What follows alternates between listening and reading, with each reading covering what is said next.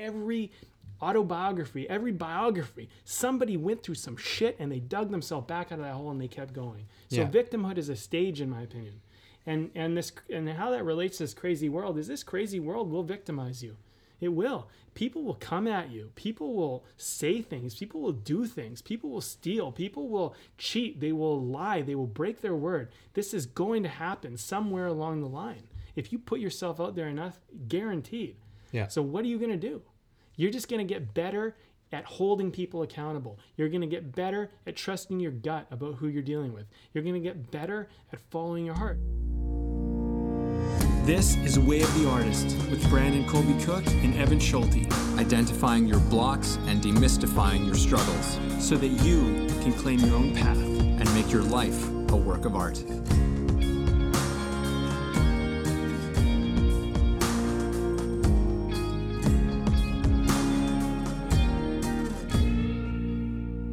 Crazy world out there, my man. Crazy world. And that's what we're going to talk about. We're going to talk about how to stay centered in a crazy world because, you know, everybody's got their own stuff going on. The world, you know, culture, society, it's all going to push on you. It's all got its demands. People want what they want. Groups want what they want. There's societal expectations of who you're supposed to be, what you're supposed to do, how you're supposed to think, the right thing to say or do or whatever. So, you know, this is what this talks about. It's about staying centered in a world that wants to push and pull and make you do certain things to fit in or to feel accepted or to feel liked or loved or whatever.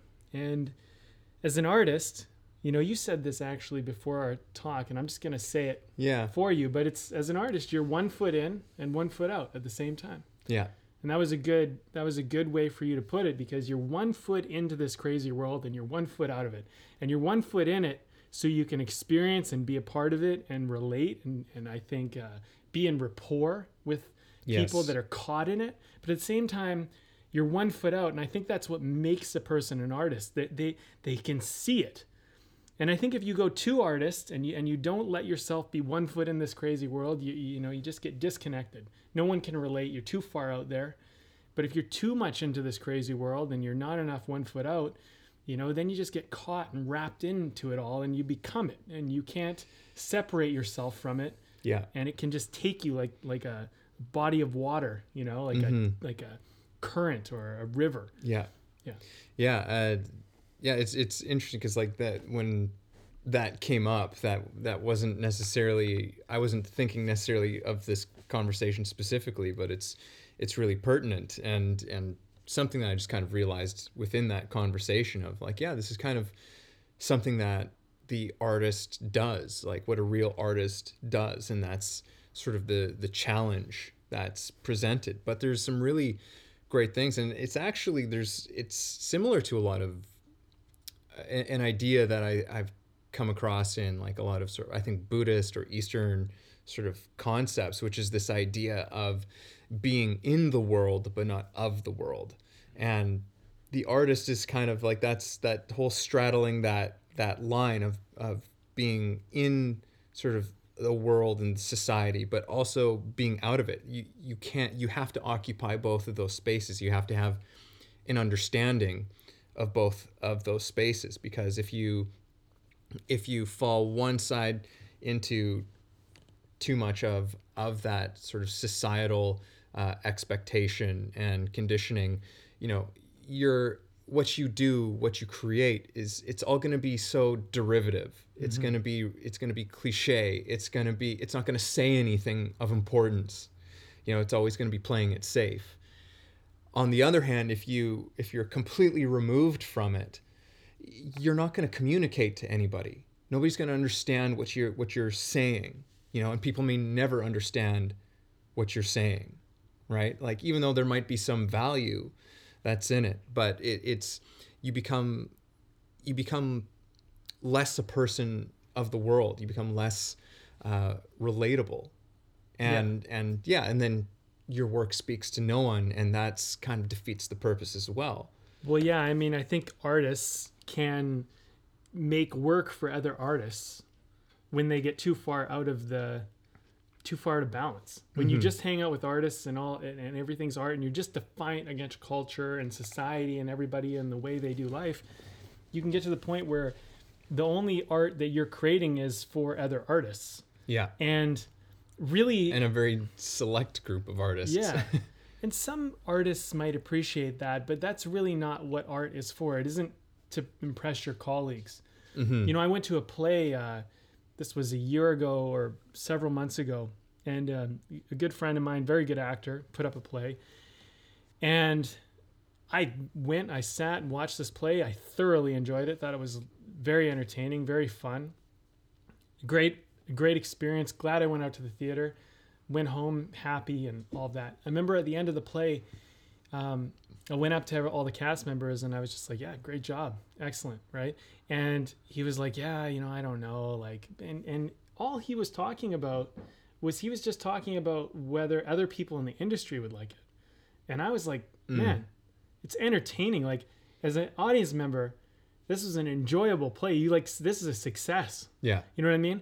But like, he was talking about like, was the acting good or, it's like, honestly, man, none of that is relevant. Like what happened there was you put up a play that was actually a great theatrical experience. Like, this is why we go to the theater, like to be entertained, to get caught up in a story. Like, and I'm a director and an actor and a screenwriter, and I can sit back and kind of sit on my little horse and judge, pick things apart, and this everybody is how can. I would have done it like this, but sure, yeah.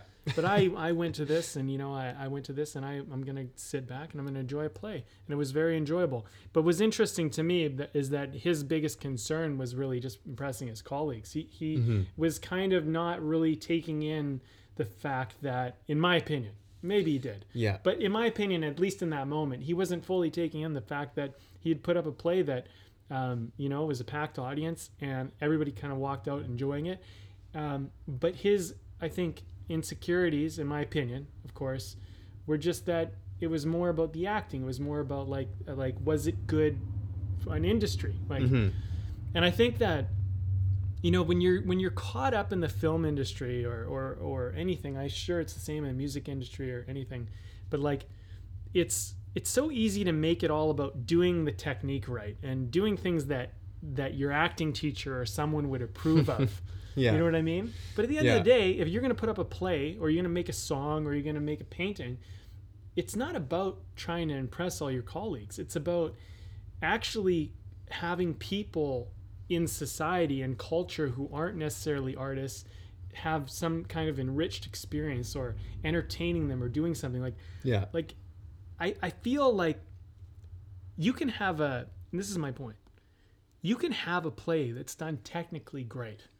All the acting it's just exquisitely emotional and all of that, right? Yeah. And it's like someone could look at it and go, bravo, so brilliant. But like no one was entertained. It was just like a bore, right? Or you could have a play that was very entertaining, very like emotionally engaging and moving. And maybe technically it wasn't perfect. Maybe there were some mistakes. That's the play I'd rather see. I'd rather see the one that takes me on an experience. I don't care if your acting is perfect or you said the line with the right articulation, but if you take me on the experience, that's your job. And I feel like this navigating this crazy world and staying centered in it is being centered enough to know that, okay, you are an artist and you have technique and you're working on that, but your job and part of what you're trying to do is to connect with society and culture. Yeah. Right? And to bring something to society and culture, ideally, if you can, and help move and change or shift, people's perspective and open up their lives and create something good for them. Right? Yeah. I mean, that's arguably even more important when you are offering criticism. When you are on that place of I'm standing on the outside and I'm seeing something on the inside of it that is troubling. Yeah. Right. And in your work, you're drawing light to that. You're criticizing that. And it's in those moments that it's really important that you still have that foot planted with your community, with your society, because it really is that's going to show you how to communicate it, right? Like that's really what it's all about, is how are these people going to be allowed inside of this thing that you're seeing, this thing that you want to draw attention to. You know, in many ways, that's all it is. It's a matter of communication. That's what staying connected to your society is all about. Is so that people still understand you. Yeah. You know, that you're not completely off just doing your own thing, because what's the point of that either? Yeah. Yeah. Totally. I mean, there's so many things that I've seen where it's been technically really good, but they missed the point. They missed the point on what it's actually supposed to do. And this is the thing, you know, it's a crazy world and you're trying to stay centered. And I think that it's often from an artist point of view is talking about not conforming, being non-conformative and not getting too caught up in culture and standing out and being an individual or having your true authentic expression, right? From the artist perspective, these are very important things that we're all trying to work on and develop. But from, say, more like, I'm just going to use this term for the time being, but say like more like the common person, right? You're not necessarily trying to be more out there. You're walking through the world and you're trying to figure out how to navigate it and how to fit into it and how to work with it, you know? Artists kind of have the luxury of, like, when you take on that role of the artist, you take on the role a little bit of going against it all, you know, of being a little bit defiant, especially like, maybe I'm biased, but it's because like the filmmaker side, like filmmakers are notoriously very much like teenagers, very much defiant of society. Like you'll run into filmmakers, they're a certain breed, all of their own, but they tend to be, in my experience, very defiant. Like they have a vision, like real filmmakers, like people who are real directors usually have a vision that's just so one of a kind and it's so defiant of everything that they're willing to fight for it, you know? And it's this kind of, and it's good, you know, but that's why you have like producers and people who can kind of reel them back in to say like, okay, like, hey, like, let's make this grounded. Let's make this connectable to the audience, because sure, you have this vision and this idea you want. And sometimes it goes too far. You know, sometimes the director either loses everybody by taking it too far, or the producers reel it in too much. And, you know, finding that balance of like how much can you kind of straddle that, where you kind of connect with everybody, but you still take them somewhere new. Yeah, no, I think that's essential. I'm pretty sure that we're still on topic with this one. It's like how to, you know, in a crazy world, right? Well, how to stay centered in a crazy world. I feel like we're kind of, this is all related, but we're kind of dancing around this a little bit. So, well, who says we're not crazy? Yeah, no, you know what I mean? Like like everybody's a little bit crazy, right? Like everybody's a little bit, they're on their own plane of narrative. You know, everybody's got their own life. Everybody makes sense of things in their own way. We might do things similar, but we all are individual. Like, and here's another thing. I was listening to this actually Joe Rogan podcast, and I don't remember who the speaker was, but they were talking about how, you know, there's certain insects and animals that will literally transform to their environment. And he was talking about this one grasshopper in like, I think it's Africa or something like that, where it will transform into the locust. It will actually change. It's like body will physically change and all that, right? I feel like this is like Brett Weinstein or something. He was a biologist. It could be. Honestly, I don't know who Brett. Yeah. I never saw him. I never saw or listened to his whole podcast. But I usually watch bits of a lot of the Joe Rogan. They are very long. Yeah, but I enjoy them. But I'll get highlight bits. And anyway, the one of the interesting things they got into split personality. And they were talking about how they were just venturing down this road. And I did quite a bit of research on this because I studied psychology. And one of the things I learned about split personality is there's also another thing called dissociative disorder, which is when you disassociate yourself from a certain environment. And usually people have split personality or dissociative personality trait is that they were dealing with a very traumatic or difficult situation. So they disassociated themselves with it and they kind of went to their happy place. Some people will black out, kind of like, or bury a memory, never be able to remember it. Or they will literally like be in a really traumatic experience and they will kind of go to their happy place. Well, some people, when they actually go to their happy place, will literally take on a whole other personality, and it's their way of avoiding this pain that they experienced. Mm-hmm. And the interesting thing about it, though, is that take it kind of more from a basic level. With your mom, you're going to be a certain way. With your friends, you're going to be a certain way.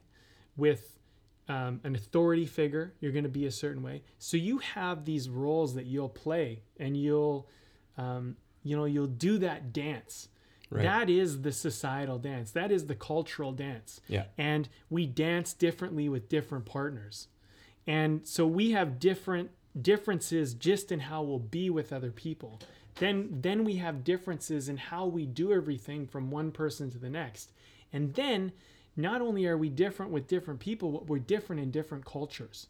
Yeah. And there's all these differences. So, I think part of staying centered is like, who are you in all these differences?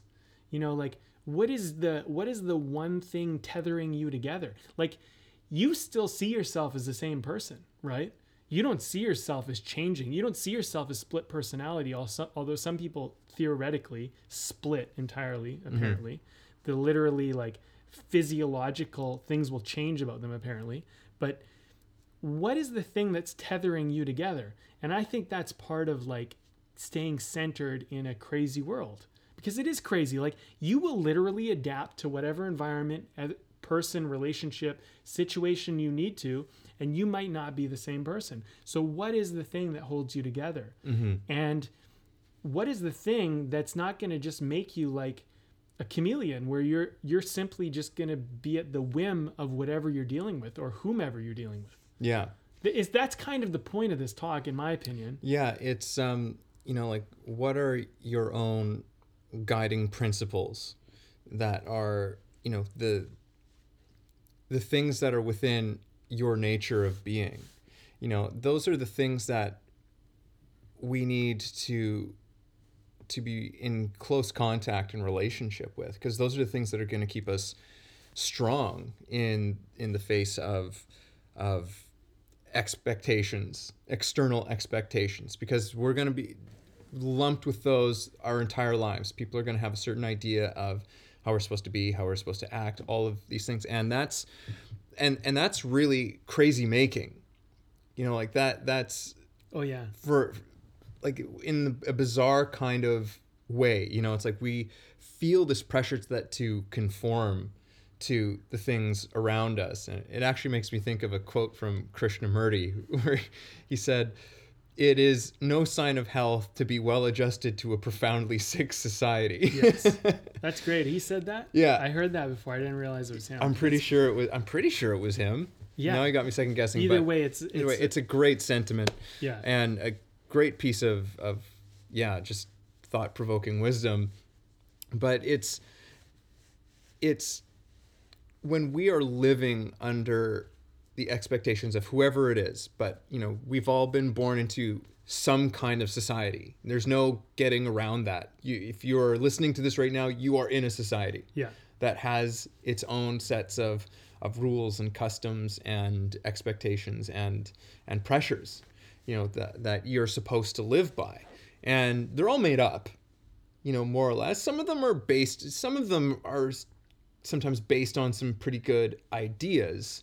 The problem is that ideas all start to break down at some point in time.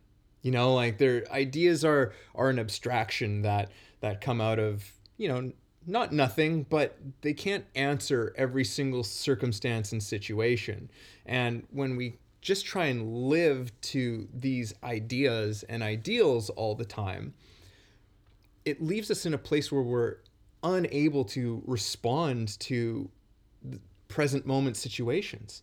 And that kind of stuff creates anxiety, it creates stress, it creates anger and resentment and all kinds of stuff that just doesn't make us feel good. Yeah. And that's all the stuff together, that's crazy making. Yeah. You know, but bizarrely, we feel that we need to conform to that so that we can stay sane. But it's not through that conforming to it that works against to our own nature, that works against our own calling, our own, you know, what we feel, yeah, like called to do. Those things can sometimes contradict with that. And so we end up going against our own nature. And that shit will drive you nuts. Yeah. You bring up something that's really valid, is what is your nature? You know, what is in your nature? You know, that you are not exercising and expressing. There's a quote, I really like it. It's, "You had purpose long before anyone had an opinion." And I believe that was Maya Angelou who said that. I think I could be misquoting who said that, because I read a lot of quotes. But you had purpose long before anyone else had an opinion. I really think that's really good, because, you know, the crazy makers are kind of the people who have an opinion of what your purpose should be. I mean, for anybody to tell you what your purpose is, for anybody to tell you what it should be, or what it has to be, or what your life is supposed to look like. Yeah, that's crazy making. That's crazy making. Yeah. Like, you don't know. And they don't know. And they don't know. They might think they know. And here's another thing. Here's a little humility check. You don't know either. So check yourself. You don't know. You know, people, they go through life, man. And I'm seeing this around a lot in my experience right now, as people go through life, married for a very long time, all of a sudden, you know, relationship explodes. Something happens, something changes, people change. All of a sudden, everything you counted on, everything you think was what it was, you know, money can come and go. You know, maybe you based your life around money. Yeah. All of a sudden, boom, your whole world explodes. And there's an absurdity to it all, right? Like, there's an absurdity to this life where we convince ourselves that we can do things that will assure things, that we can do things that will be forever, or be till the end of the time that we live for, or live through our life or through generations. And it's not really that way. You know, it comes and it goes and it shifts and it flows and it all can change. And, you know, when someone thinks they have it figured out, it might look like they have it figured out for a very long time. And then all of a sudden, boom, all of a sudden it's like, wake up call, you don't. So you got to be very, very careful about listening to anybody who says that they know the way. You know, it's funny that we call this the artist's way, because I think at the bottom of the line, the thing that we discovered really is that everybody has their own way. And it's all about finding that. But the only way you're going to, and no one knows what it is for anybody, but that's the beauty of it. You get to find it in this life. Yeah. It's yours to find, and it's only yours. Yes. And you know, and it's important that we don't think of our own way as the way, or for somebody else. Like, it's at best we can help somebody else to find their own. Yes. You know, and that's really what this and finding podcast our way is about. can be an inspiration for someone to find their way. Yeah, but it's not going to our look the way same. Is not their way. Yeah, our way can only inspire their way. Yes, and we shouldn't even hope or want for people to go the same way as us. Right. You know, we shouldn't even want that, because that would be a disservice to them. Right. And it would be a disservice to us too. Right. It's also a dishonoring of ourselves and somebody else when we put that kind of expectations, like, well, this is what it's supposed to look like. I mean, just to, you know, piggyback off of something that you were saying there is, you know, we've heard that story. How many times do we need to hear that story of, the person who kind of had it all, the person who, it doesn't mean, crazy like fame and fortune, but even just from the, it's like had the job and the family and the house and the, like you had the stuff that you were expected to get by a certain period of time. And yet there's still this sense of emptiness. There's a sense of wanting. There's this, and it often transforms into, like a major crisis of some kind. A marriage ends now, a job is lost now, and it throws our lives as we knew it into chaos. And then on the other side of it, there's this realization, it's like, wow, I was going after things that I really didn't care about, and suddenly there's this renewed sense of purpose and connection, because the person was never really truly listening to their nature, their own nature. They were listening to the expectations that people were putting on them, or that our society puts on us, right? And I don't know, it never goes away. Like I find that, as I get older, I find myself suddenly confronting new expectations of what my life is supposed to look like, where I'm supposed to be at this point, and what other people might think of me. And that's like, it's an interesting thing to be aware of and to confront it, because those are all, like you're saying, opinions that have just been made up, invented about how your life is supposed to look. And there's no real logic behind any of it necessarily. I mean, like, I understand it. I understand where this stuff comes from, because I feel like we've been dancing around this a little bit, but like you were saying, that it gives us this sort of sense of that there's something that's lasting, some sort of sense of keeping something. But the reality is that each and every single one of us are inevitably, uncontrollably hurtling towards this thing called death. There's no avoiding it, right? But that's exactly what a lot of these things are trying to do. It's trying to create this illusion that we're avoiding it on some level. Just don't think about it. Just don't think about it. Just don't think about it. Get your house, get get all of this stuff, and just keep yourself busy, and don't think about this thing that is coming. Right.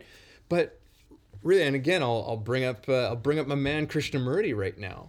Like he has this idea, and he's not the only one, but it's like bring death right here, right now. Don't push it away. Don't push it off to some later future date. Like, learn how to die right now to everything that's come before. Because we are constantly in this process of living and dying. Like we have cells in our body that are dying every single second. There are moments in our lives that they come and go, that our breath, in and out. It's a process. These are all processes of living and dying continually, over and over and over again. And it's this resistance to that. It's this trying for that to not happen that makes us do things and fall into these expectations and these crazy world ideas, because out of some sense of safety, but inevitably it prevents us from really fully living. It prevents us from fully living what is in our true nature. That was a bit of a rabbit hole. I know I just went there, but you went there. I felt like it had to be done. And it was good. It's an illusion. It's an illusion to push death away and pretend you're not going to die. It's an illusion. It's a comforting illusion, and we play it. I had a friend, a very close friend of mine, when I was in college, university, and I was 21. He was 23 or he was 24. I think he's 24. But he and I were creating a show together. I've shared this story before. I'll share it again because it's relevant. But he had just graduated. He had got his degree from university. He just got accepted into film school. I had gone out and I had made a few films. My film career was kind of beginning to blossom. It was just beginning to like start to become something.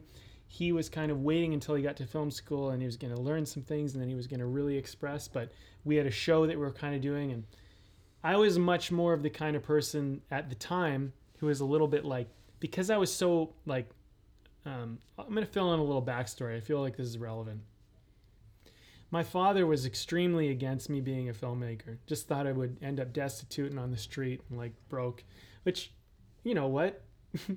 I get it. I get where he was coming from. You know what I mean? Listen, I came close, but that didn't bother me. I was not, you know, it was still worth it. But for me, being a filmmaker was not supported. It wasn't encouraged. It was nothing. So for me, I was kind of like at this point in my life where I'm like, I just have to do this, because if I don't do this, like if I don't take the reins and try to do this, like nobody's helping me.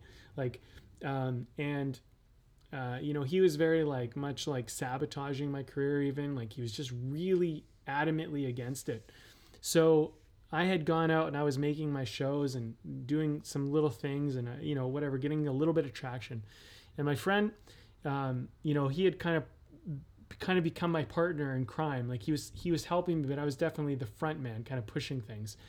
But he was going to go to film school. He was going to do the traditional method. He was going to get a full education in university, go to film school, get a proper film education. Then he was going to set himself up, make his films. Well, I'm 21. He's 24. We just had our birthdays, so I can't remember whether 2 or 3 years apart. I just don't remember at this moment. But I get a call. This is a month after, and my friend was like, "Do you hear what happened?" And I'm like, "What?" And he's like, "He's dead." And I'm like, "What are you talking about?" He got hit by a car. Just T-boned at an intersection. They were just driving through and a truck hit their car and both dead. Him and this girl. And I was devastated. I remember for like 15 minutes just sitting there like absolutely stunned about the information. And then all of a sudden like I started breaking down, and the next month or so I was walking around in my life just in the daze, and I just remember going, holy hell, like this can all just end. Like this could all just be over. And you know, he never even got to do what he wanted to do. Like he was like doing this and then doing that and then doing this to like finally get to the point. I'm like, fuck it, man. I'm just like, fuck it. Like, let's just do it. And I literally drove down to LA with my friend. We knew nobody.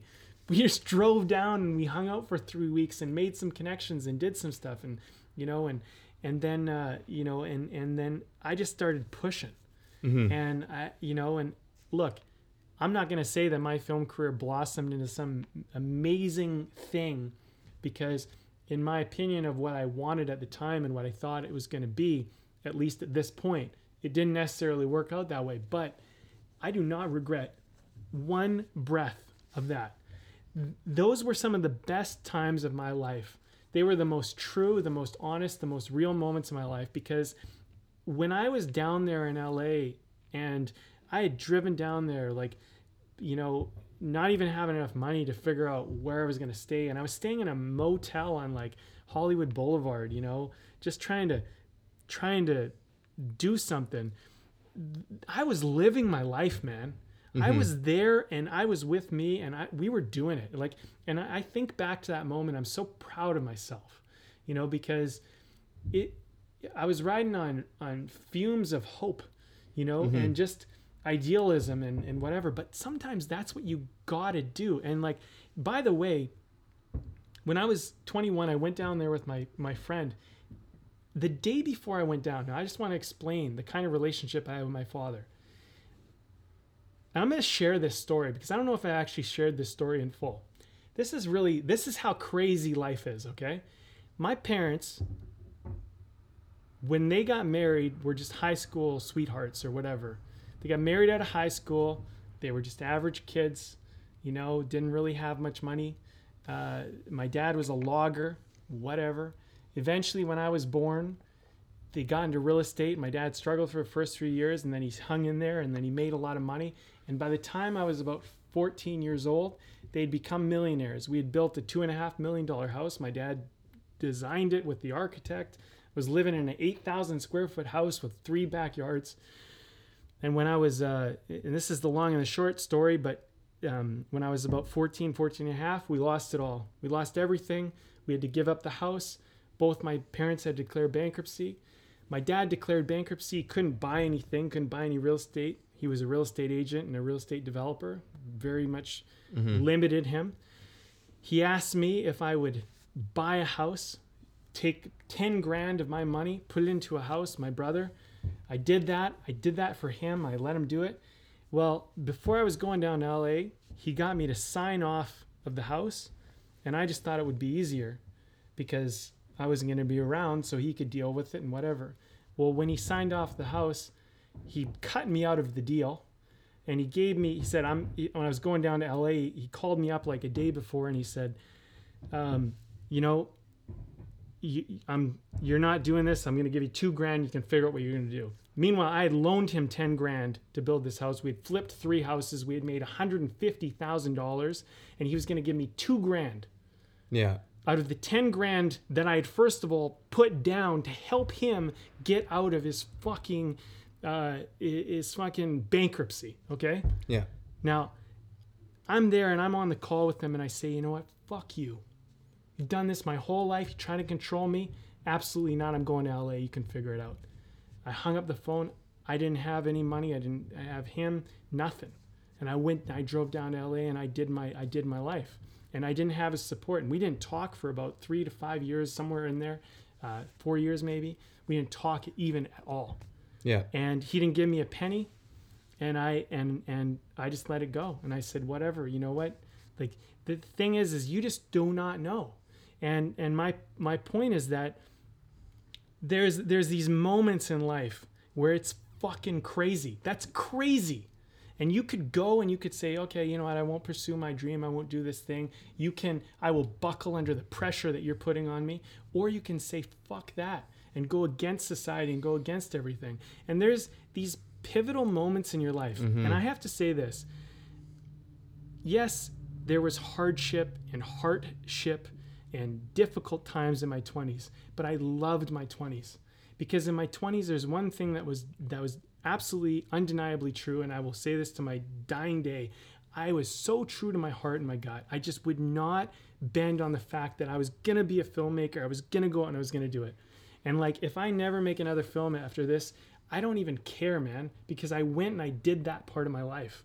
And I'm never going to look back and wonder and think, oh, if only, you know? And the thing is I remember in my 20s, and this is it's a long story there, but I remember being in my 20s and I just remember going like, if I die today, I'm going to die a happy man. It's okay because I'm living, right? And then there's many days where I had that moment and I just knew that I was doing it. And you get a little older and then you start thinking, oh man, maybe I should have made different choices. Maybe I should have been more responsible. But now, as I'm reminded, I see people's lives imploding, exploding, trying to do it right. And all of a sudden things are spinning out of control. And I'm like, no, man, you did it right. You're doing it right. Stay the course, your course. You don't know. You just don't know, guys. Like, any of us could just die at any moment. We just don't know. Yeah. But if you can be in the moment of death, I think, and be like, I'm living up to this point my full life, you've won. You've won every day. Yeah. That's the way I look at it. Yeah. I know that's a long story, but I feel like it demonstrates the point that I'm ultimately trying to make. Yeah, I think you brought it around. I think you brought it around really, really nicely with the story and the point.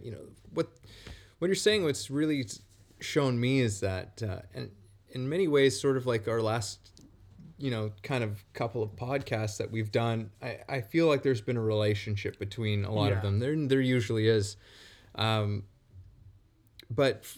what I'm realizing is that with the sort of where we began with the show, with this title and this, staying centered in, a crazy world, it's like that center.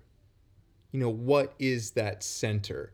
For you in that story, that center was, this is my dream, and nothing is going to stop me in pursuing it, giving it a shot, despite all of the unknowns, despite there's no guarantees, there's no, there's not necessarily a pot of gold waiting for you at the end, so to speak, right? But there's something deeper. There's something more, it's these invisibles, these things that don't have any kind of material substance to them, but it's these invisibles that when we listen to them, those invisibles of our nature, to go back to that are these guiding principles for us that say, it's like, it doesn't matter what happens out here. I am doing this because this has far greater value than anything that anyone could offer me.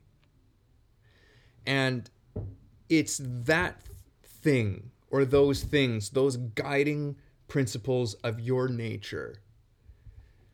It is those things that keep you sane in a crazy world. Yeah. Because that's what you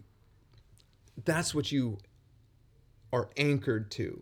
Like, there's, no matter what happens, you can be at peace with yourself, knowing that you lived by this.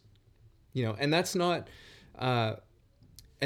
based on anything anyone else has said. This is reminding me a little bit of I think it was our podcast that we did on discipline, which was a really great one. I really liked that one, because we talked, that has a relationship to this. We talked a lot about how, for a lot of us, discipline is kind of this word that makes us like cringe and feel all kinds of guilt and shame about ourselves, because we feel we're not, disciplined people. And part of what was interesting about that one that I ended up walking away with was that, discipline is an upholder of what is truly of value to us. Part of the big problem with discipline is that we're so busy trying to live by other people's disciplines, right? Yeah. By like how other people choose to discipline themselves. Yes. Right. And that's where we get all, shitty about the whole situation, where we feel bad about it because it's all full of these shoulds. Oh, I should be doing this. I should be doing that. As opposed to living by our own discipline, which is our own path. Mm-hmm. Like we were saying earlier on, it's not about walking the path that somebody else did. It's yours. Mm-hmm. You should never try to be walking someone else's path. You can be inspired by what someone else has done. Yeah. And it may take you along some of the same things, but it's still going to be yours. Yes. It's never going to be exactly the same as how it was for somebody else. And I don't know, this was just something that came to my mind in this whole thing of it's these guiding principles. It's these the disciplines that we have for ourselves that uphold who we are, what is our nature in the world, and living and expressing that as fully as we can, as open-heartedly as we can. And it's those things that keep us centered mm-hmm. in any kind of craziness that's happening around us. A lot of our talks recently have been, we've been talking about this, like your battlegrounds and your principles, and we've been talking a lot about all and this your stuff. Boundaries and your boundaries, yeah. And they all really are coming back down to the same point. I mean, I think you and I are both kind of in a period of our lives where we are both really learning how to be truly centered as artists. I think I was thinking about this earlier. It's kind of like when you're younger, you have at least I did, and I noticed this with a lot of young people. There's like it's this kind of passion and this just innocence to it all, this naivety about going for it. And you don't mm-hmm. really know the dangers and the consequences, which are part of what push you so fearlessly through it all. Mm-hmm. And then you get a little bit older, and then you start to realize the consequences, and sometimes you get a little taste of how real they are. And you start to go, ooh, okay, I know what people are talking about. I get a little, and that's that point where, you can walk away and you don't have to go any further down that road if you don't want to. But for those who hang in there, they have to overcome some stuff. They have to start going, okay, like, we got to start figuring out some things here, because there's not as many safety nets as there are. And I'm realizing that there's a lot more dangers out there than I once realized, and, so forth. I would say as you get older, you start to realize a little bit, this is my experience maybe, but how much more crazy the world is than you first realized when you were younger. Mm-hmm. For me, it was a lot about, I don't know, Disney movies and shit. I'm like, yeah, people are good. Things are wonderful. Things work out, But then as you get a bit older, you start to realize, some people are pretty fucked up. And some people are dangerous and they have bad intent. And they're a lot closer to home than you might think sometimes. Sometimes they're friends, sometimes they're family, sometimes they're colleagues. And, you start to go, okay, well, navigating these waters is a lot more dangerous than I once realized. Whereas you were swimming in shark-infested waters before, but you didn't know there were sharks, so you just swam, la-da-da-da-da, and everything's so lovely. And I think there's a certain point where sometimes you want to go back. You want to go back to the point before you knew there were sharks. Mm-hmm. But then at the same time, you're grateful that you know there's sharks, because now you're better prepared. But now that you know there's sharks, you're more scared. And so you kind of have to figure it out, right? But this is the thing. Staying centered in a crazy world is kind of like also not fearing the crazy of this world. Even a shark is not out to get you. It's not really out to get you. That's not really the intent. Like, a wild animal is not there solely to hunt you down like a horror movie. But the circumstances will put a predator or something like that and you in a position of confrontation. So as you get older, you can begin to position yourself in a better place, so you're not put in those types of confrontations. So you're not put in those dangerous spots. And becoming aware just means you're more mindful and safer. And I think there is definitely sometimes a pull for us to want to go back to ignorance and want to go back to innocence. But part of being an artist, I think, is venturing into losing your innocence, losing your ignorance, and venturing into this dangerous world to be able to come back to tell those tales, to come back experienced and knowledgeable as a kind of philosopher and a kind of warrior for everybody to benefit from. And that's part of your job.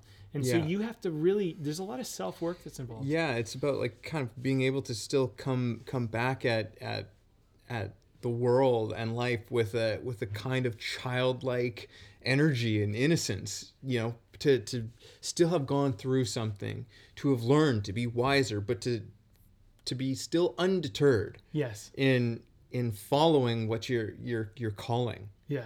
And that's a challenge, that's maybe a conversation for another podcast, is like keeping that sort of childlike, Can I just say, like, staying centered in that after you've experienced a crazy world can be very difficult.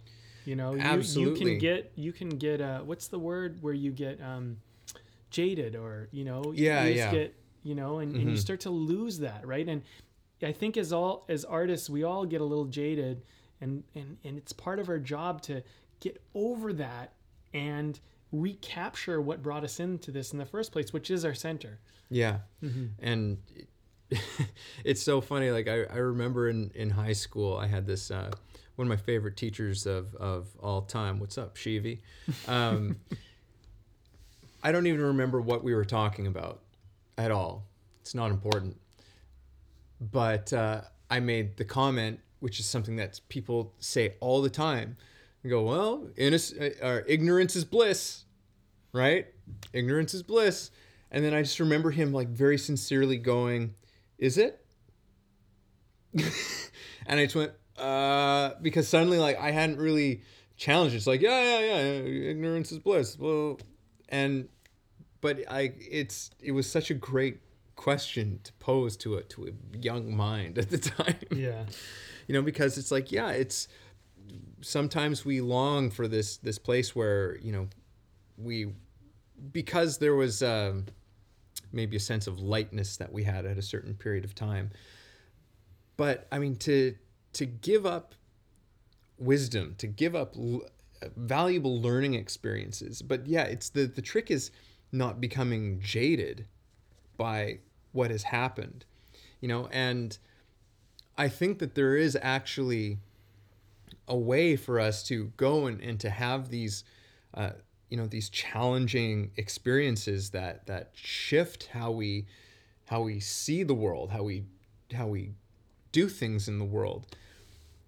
But to be able to come back from that, like you were saying, and still maintain that childlike wonder in our pursuits.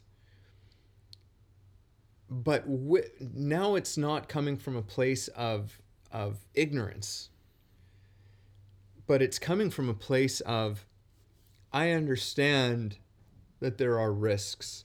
I understand that there are pitfalls, but I am going to do this anyways, because this is still my guiding principle. Mm-hmm. And it can make us stronger in that, like there's a path where it makes us, where we are still not provoked by fear in our action, but we're just more intelligent about how we're doing it. But we also see the importance of I think this is really what I'm trying to say. Those experiences, when we see them, I think, in a correct light, show us just how important it is that we stay on the same path, that we stay the course. It's like, yeah, that kind of went a certain way, and that was hard. But what is my alternative? Mm-hmm. What is my? It can make us even more passionate and ferocious warriors on our path. As opposed to fleeing and deciding, what, I'm just gonna walk the path that somebody else wants me to do. Yeah. Because that's an even more terrifying risk, I think, especially for someone who's living by the philosophy of an artist. All I know is that, when you don't follow your heart and you don't follow your gut, when you are willing to bend on those things, people can control you. Mm-hmm. That's all I know. I don't know much. I have my opinions, I have my passions, but I can tell you this. In my experience, if my dad gave me one gift, he taught me that, that I had to have extremely strong principles and I had to follow my heart and my gut. Otherwise, people could control me in the world. And, say what you will about him, have your opinions of him that you will. He's not perfect. I still love him. In spite of all that, I'm not even angry about it anymore. I mean, maybe I spoke with a little bit of like anger in that moment because I was going back to that moment, like, fuck you, yeah. But like, honestly now, like I'm so past that. But, in his roundabout way, through his own life and his own experience, I have no judgment. But he, in his own way, might have been trying to service his ego to some degree, but he was also trying to protect me. I know to some degree he was trying to protect me. Yeah. And he did, in some ways, teach me the strength to be able to be the kind of person that will go his own way. And, anybody who has crossed my path, they know this about me. Like, I am very much that way. And, that is one of those things where, as painful as a lesson as that is, the fact that he had to play that role in my life to teach me that lesson, I don't know what this is all about. I don't know if and I'm going to go down a little bit of a crazy rabbit hole here just for fun. If I'm just a spirit who came to this life to learn something, to transform something, to get something out of this, maybe he was just a role that was an important part of my spirit awakening to something. And as far as I know, I still have the rest of today and I still have the rest of my life, whatever that is, to express whatever it is that I've been granted to this point. And I can tell you this, victimhood is a stage, and as a stage, you can sit in it for the rest of your life, or you can move past it. And there was a moment where I was a victim, and now I'm not a victim. I'm a champion of it. And the only way I look at it is great. This is a great gift. He gave me the gift of learning to follow my heart unapologetically and full out to the nth of what I know is possible. And I can say this about me. Challenge me on my heart.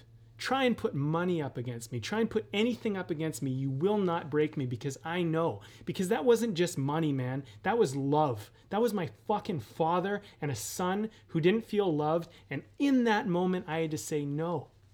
I'm going to go my own way. I'm going to go my own way without the money, without the support, without the encouragement, without the love. And it was fucking heartbreaking. It broke my fucking heart at the time, but it mended back stronger.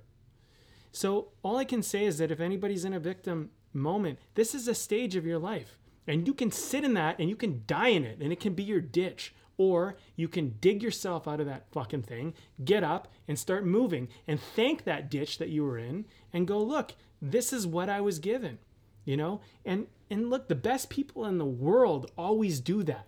Look at every history, like every autobiography, every biography, somebody went through some shit and they dug themselves back out of that hole and they kept going. So victimhood is a stage, in my opinion. And how that relates to this crazy world is this crazy world will victimize you. It will. People will come at you. People will say things. People will do things. People will steal. People will cheat. They will lie. They will break their word. This is going to happen somewhere along the line. If you put yourself out there enough, guaranteed. Yeah. So what are you going to do? You're just going to get better at holding people accountable. You're going to get better at trusting your gut about who you're dealing with. You're going to get better at following your heart. Or you're going to die in your ditch of victimhood. You get that choice all the time. And I come back to that constantly. This is just another moment where I'm going, well, hammer the point home, Brandon, because that's what I truly believe. And I mean, and the thing is too, is that on the flip side of it is like, you can die in your ditch of what you uphold too. Oh, sure. But it's like, but which one do you want to die in? Yes. Like, do you want to die in a ditch of victimhood, or do you want to die in a ditch of like, you know what, I've stood for what I stood for. Yeah. And I take nothing back. Right? Like, that's, to me, a much better ditch to die in. I agree. And you know what? Either way, it's kind of a ditch anyway. But like, it doesn't have to be. It doesn't have to be glorious, Yeah. Like, but that like that guiding sort of your guiding nature, your guiding principle. Like, it's like that's in many ways the ditch is kind of an apt metaphor for that exact thing, because it really is just like, what is the ditch you're willing to die in? What is the thing that, like, you're willing to, like, compromise on all sorts of other things, because they're not that important and you don't care truly all that much. But where's that spot where someone or something or whatever it is pushing you, trying to control you, trying to make you something other than what you are? At what point do you say, no, you know what? It doesn't even matter what happens to me at this point. Yeah. It doesn't matter what happens to me, because I'm not moving from this place. I will not compromise on this. I will not lie about this. I cannot lie about this and who I am and what I'm doing. This is where I make my stand. And that's no matter what happens, no matter what the result, maybe I eat shit real bad, but you know what? I say, fuck it. I'm happy to eat that shit. Quoted. Or, or you come out on top of it. Yeah. Right? That's that either, but that's the thing though. It's not about that. It's not about win or lose, right? Because actually there is no lose. That's the whole point, is that no matter what, I don't lose in this situation. Yeah. Because either I win upholding my principles, or I die upholding my principle. I die upholding that. And in many ways, that's more powerful. Yeah. Like like our the most sort of immortal names in our history are not necessarily the great conquerors, like the great, like, sort of warlords and whatever. Yeah, they have their place in the history books, but the people that we most cite and refer to and inspire us as people are people who died for something truly incredible, something truly human. That was beyond conquest, that was beyond territory and material. It was guiding principles. These are the people who showed us really what that was all about. That's so much what this talk is about. It's about having principles in a world that wants to push you around and do stuff. It's, staying centered. This is the thing. I think what this conversation is really opening up is it's opening up the concept of what is your center? What is the thing that tethers you from one moment of your life to the next? What is it? I mean, for me, it wasn't necessarily, I wouldn't say, I think it's a confusion to think it's like to be a filmmaker or something, or maybe at one point you could call it like to pursue my dream. I wouldn't say it's necessarily the same thing now, but it's like this to explore my passion, to explore this curiosity, to explore this thing inside of me, this burning desire. I would call it to explore this burning desire. Is like, if there's one thing that tethers me in this life, is that I seem to, from one moment to the next, I don't drop that one thing, which is to explore this burning desire. Just explore it. Like, I don't care what comes of it. I don't, there is this part of me that's like, I really hope it works out, but I'm not going to lie about that, but it's still enough to make me go down roads that most people wouldn't go down, because I'm not fixated on the result. I'm fixated on the experience and the importance of my life expression in it. And I would say that that's probably what centers people. In my experience, I don't know if this is true for you guys. I'm throwing this out there as my experience. I think what might help you find your center is, like, if this moment, like in this moment, like what you express is important enough for you not to bend, you will do it. And if you can continue to honor that, I think you will get good results. Good things happen from that. Wonderful things occur. It's also very polarizing. It will push the people out of your life that are the crazy makers, and it will pull the people in that are the ones who can get behind that and can help you and assist it. But, that's part of the challenge in this life, is like, so many people think they know the way. Yeah. So many people. And sometimes it's our parents, and sometimes it's our friends, and sometimes it's our brothers and sisters, and, sometimes it's our enemies. But people think they know the way. And you just have to remind yourself that nobody knows the way. And the only way is the one you're discovering.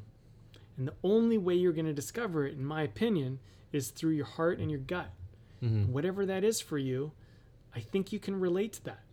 So listen to that, because I think that is the thing that's going to keep you away from getting pulled into the craziness of all this, right? But at the same time, you got to participate in society and culture and all that, or you don't. But if you want to participate in it and you want the benefits of it, you got to participate to some degree. Yeah. But at the same time, while you're in it, maybe practice stepping outside of it and looking at yourself in it, like almost like you're looking at yourself in the Matrix and going, okay, this is the Matrix, and I can see that this is how the system works. So I'm playing the system because I know this is the system, but at the same time, you're like, I'm just doing this. Like, I'm just playing a part because this is what I need to do right now. Because if I don't, then people will be like, you're acting too weird, you're acting too crazy. Yeah. And it's simply about meeting people in rapport and socializing. But sometimes, you might recognize that the people around you are acting nutty, but you're going, okay, That's fine. I'll play this with you. I'll play this game. It's role play. But then when we're done and I'm going home or I'm on my own, I'm going to step out of it and I'm not going to be in it anymore. I'm not going to take it with me. But for the time being, if everybody's partying and drinking and I want to participate, well, I'll party and drink with you. But I'm not going to get, I'm not going to, like, if you can recognize that that's a game, then you don't have to get caught into the crazy. You can still, that's the thing about crazy. It's a game. You can play it and you can step out of it. But if you get lost in it and you forget you're in it, all of a sudden you become a crazy. Yeah, when you stop, when you no longer realize that it's a game, when you start taking it as too seriously. When you take it seriously, like this shit's real, and it's like, it's not. No. None of it is. You can choose to, it's a game and you can choose to play whatever part of it that you want to, but not losing sight of what it actually is. Yeah. It's a game you can also leave at any time, if you want to, but a lot of the time we don't want to because the game gives us certain benefits. We want to, we get addicted to the game. We get addicted to the hit of the game. Yeah. Well, it's like just as like sort of like an example, there are groups of people who, they really love to gossip. They really love to talk about, people in their lives and just, what's happening with them and all that kind of shit, like that's, but it's interesting because when you listen to people have a conversation like that, even if you just overhear something, people talking about other people, there's this way that they're talking about it where it's so serious. It's just like, oh my God, it's like these people are living for this shit. Mm-hmm. And for me, someone like myself, I'm just so not interested in being a part of that, right? Because but it's a game. Like it's a completely meaningless thing to do. Right? Like I'm using gossiping because I feel like it's just so obviously a pointless and meaningless exercise. Mm-hmm.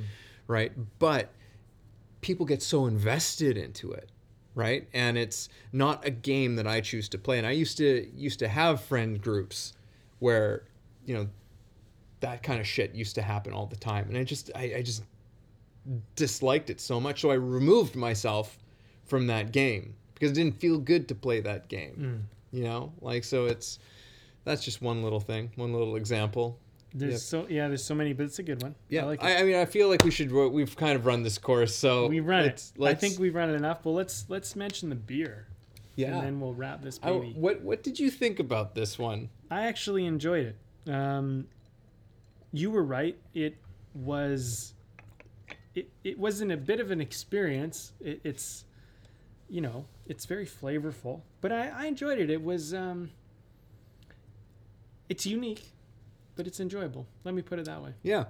So this, and again, we're not sponsored by these people in any way. We just have a tradition of the conversation started over beers, and so we just continue to have a beer and record it. So this is from Dead Frog Brewery in Langley, British Columbia, and this is their limited edition Mandarin Orange Kettle Sour.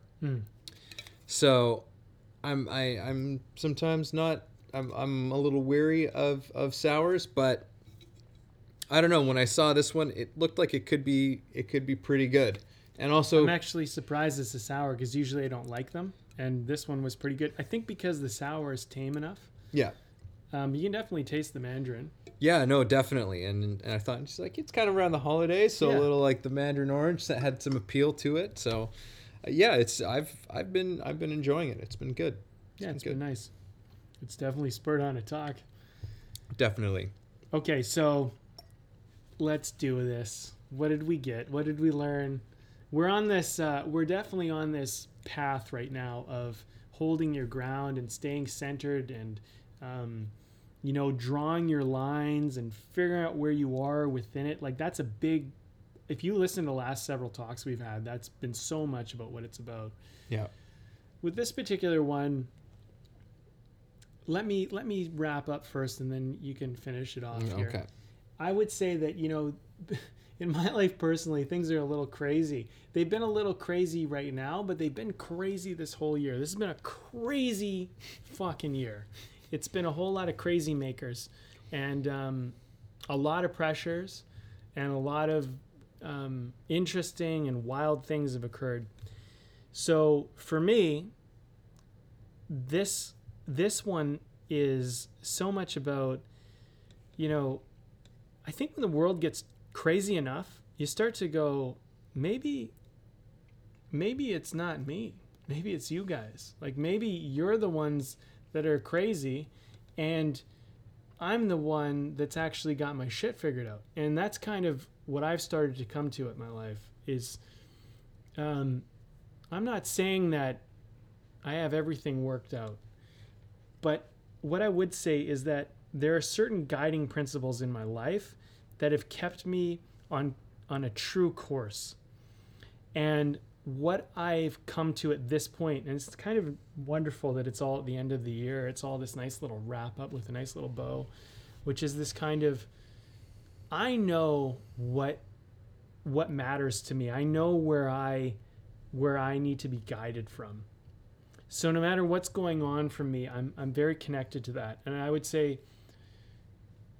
would really say it is much along those lines of pursuing the experience of my burning passion, whatever, my burning desire. It's just pursuing the experience of my burning desire.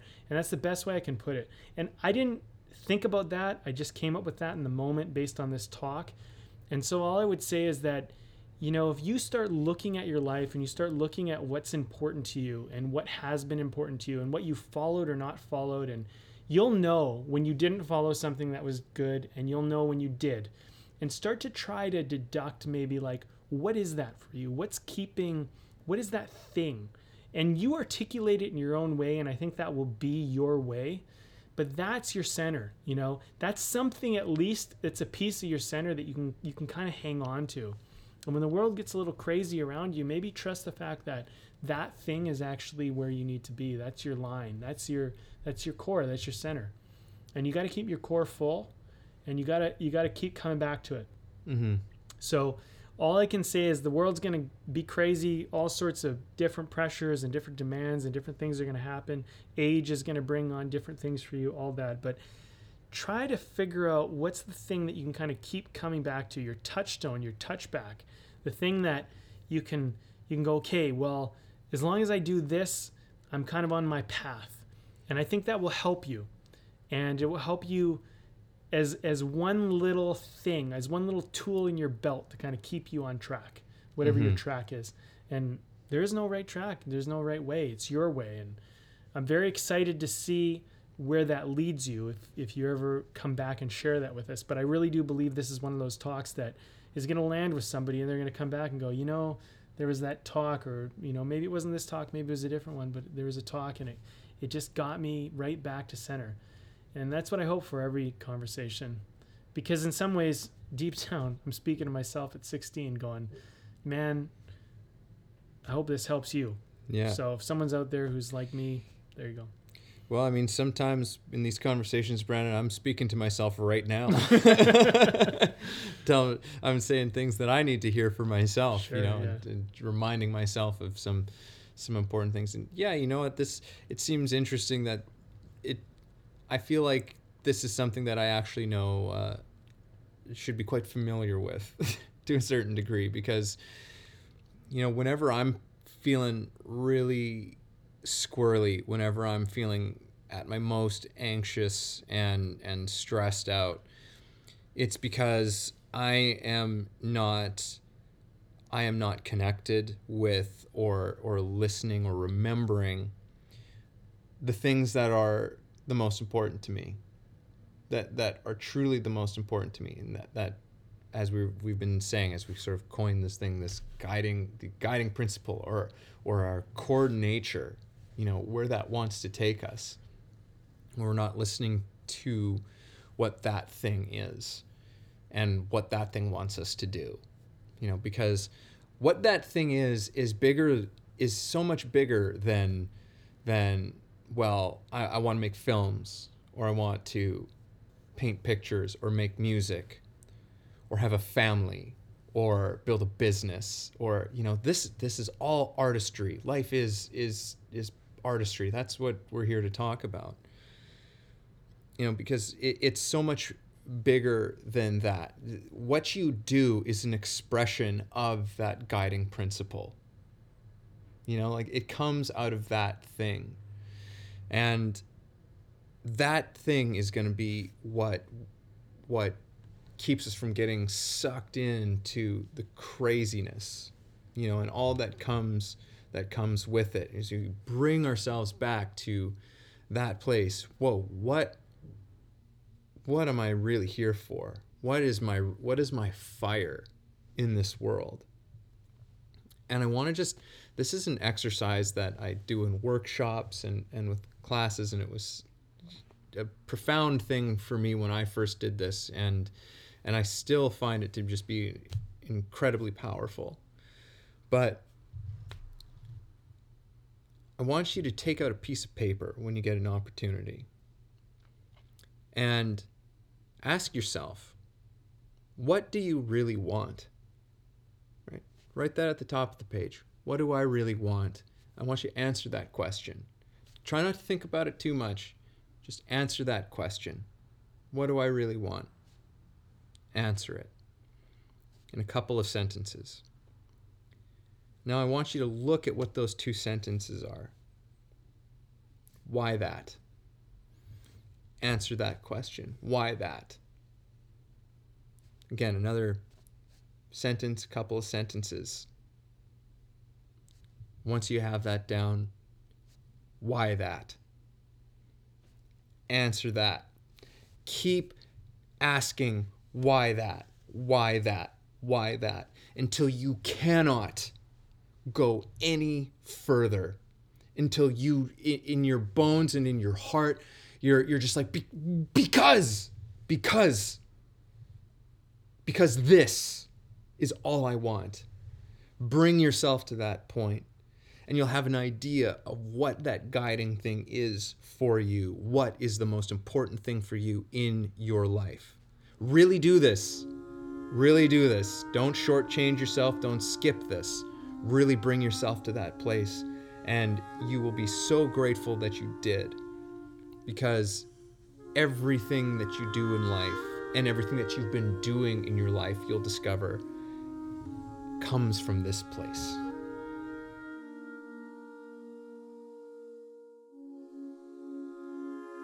Thanks for listening to the show. If you got something out of this, if you feel it improved your life or your journey in any way, please take a moment to subscribe, leave a review, or share the episode. You can also support us on Patreon, where we have tons of great bonuses. You are the ones that make the show possible and help us to thrive. Thank you for joining us.